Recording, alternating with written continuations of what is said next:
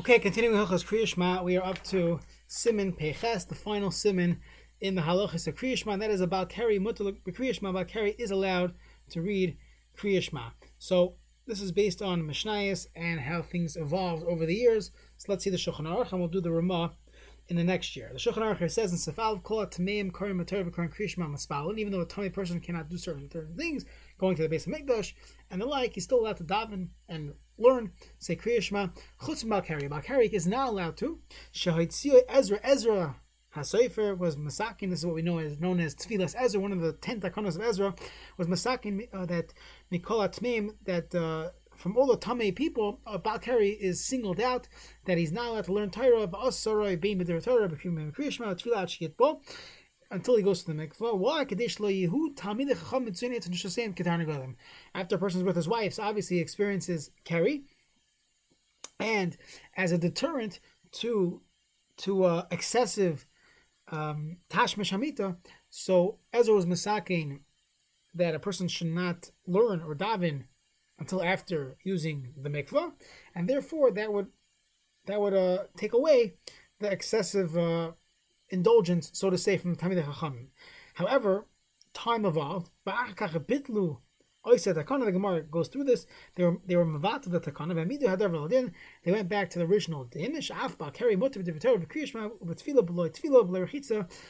Teshuvah does not need tefillah. It doesn't even need to do this lower level purification called Tisha Kabin, 9 kabin of water, which we'll talk about soon, about 3.5 to 4 gallons of water. The minhag is that a person does not need to be makbid on Tevilas Ezra. A person who was with his wife in a kedusha dik way, which is a mitzvah's aina, he does not need to go to the mikvah prior to davening. We spoke about davening while dirty. That's a whole different shiloh. But as far as Tevilas Ezra, the Shulchan Aruch clearly says the minhag is not to be machmir, as the takana was nisbato. The Rishonim discussed how could you have the takana being nisbato, so could be it was never accepted. That's a whole discussion in the Rishonim and the Achronim. Okay, Mishnah Berurah of Katan Aleph Kedei V'gam Ki Keri Ba Mikalas Rosh. Keri also comes from Kalas Rosh, and you have this consideration of Shlo Yu Talmidei Chacham Mitzvin Eitz and Shosem Ketana Golim, as the Rambam says in Hilchos Deos Parakeh. So all these things with Divrei Torah, Tzarich is be'ema v'yira b'reseis v'ziyah k'may beis nisinasa. You want Divrei Torah to be taken seriously and not to be coming from Kalas Rosh.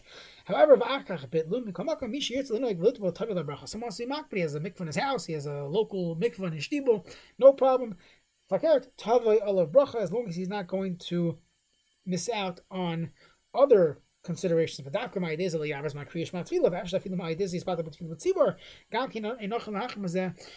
only sounds like the efsher, but halachically today we would say a person should not miss tefillah b'tzibur in order to go to the mikvah. Number one, it wasn't it was exer that people were not able to withstand. There's two opposite reasons to be mevatel. Number one, some were, again, they cared about the gzeira, so they would not learn after being with their wives, but they couldn't stop themselves, so they were with their wives, but then they just want to learn because it's ben ezmanim every day, right? And on the other hand, you had other people who were careful, and they didn't want to take away from their learning, so they wouldn't be with their wives, and that would cause a bit of period of rivya. And the Shulchan Aruch concluded that became the minhag. That those that are makbid and they toiv themselves for Keri. If mikvah is too difficult, they don't have a good, convenient mikvah, they can use Tisha Kabin. Now, Tisha Kabin means 9 kabin of water being poured over you. The Mishnah Berurah here goes into some of the details. But many poskim say that our showers suffice. Again, the whole thing would be just a chumrah. Unless you're dealing with Erev and Kippur, Erev Shana, that would be more of a minhag. But l'chara, our showers suffice. Tisha Kabin, if you do the math, the most mekel shita, let's say, is 3 fluid ounces in revius. You have 12 fluid ounces in a lug. A revius means a revius a lug. There are 4 lugim in a kav. That's 48 ounces in a kav. You do the math, 48 times Tisha, you have about 3.5 to 4 gallons of water, depending on your water pressure and your spout, your faucet. You might have a couple minutes of taking a shower that you have the flow going on you, that would suffice. Let's see the Mishnah Berurah how he explains this Tisha Kabin. He says, "Va'afilu." I'm sorry, because the Abba saw Mayim Shuvim Kshem L'Tfilazu, so it gets in some of these details. That 40 saw of Mayim, even though it's Mayim Shuvim, you have water in a swimming pool, but even though the water came from pipes and hoses, it was Mayim Shuvim, it's possible for Mikvah Deraisa, for Takanas Ezra, it's fine. Another example would be, let's say, a cold plunge. You have a built-in cold plunge in your house, for those that know what I'm talking about. Not a keli of a cold plunge, you have a built-in cold plunge, so then that would also be considered a Mikvah L'Gabe Tevilas Ezra, or an indoor pool would work as well for this halacha.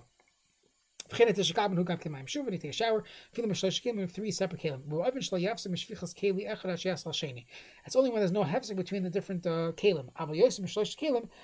Aim and start from the shir Tisha Kabin, that won't work for shir Tisha Kabin. How Tisha Kabin tzarich shish bechol has to be poured on him. Avaloi litbol b'seichen. You don't go into Tisha Kabin. You need Tisha Kabin on you. Beinim heim bechli or bekaka, whether it's in a keli or a karka. D'chol shu derech tvila. When it's tvila, beinim dafka abar masah.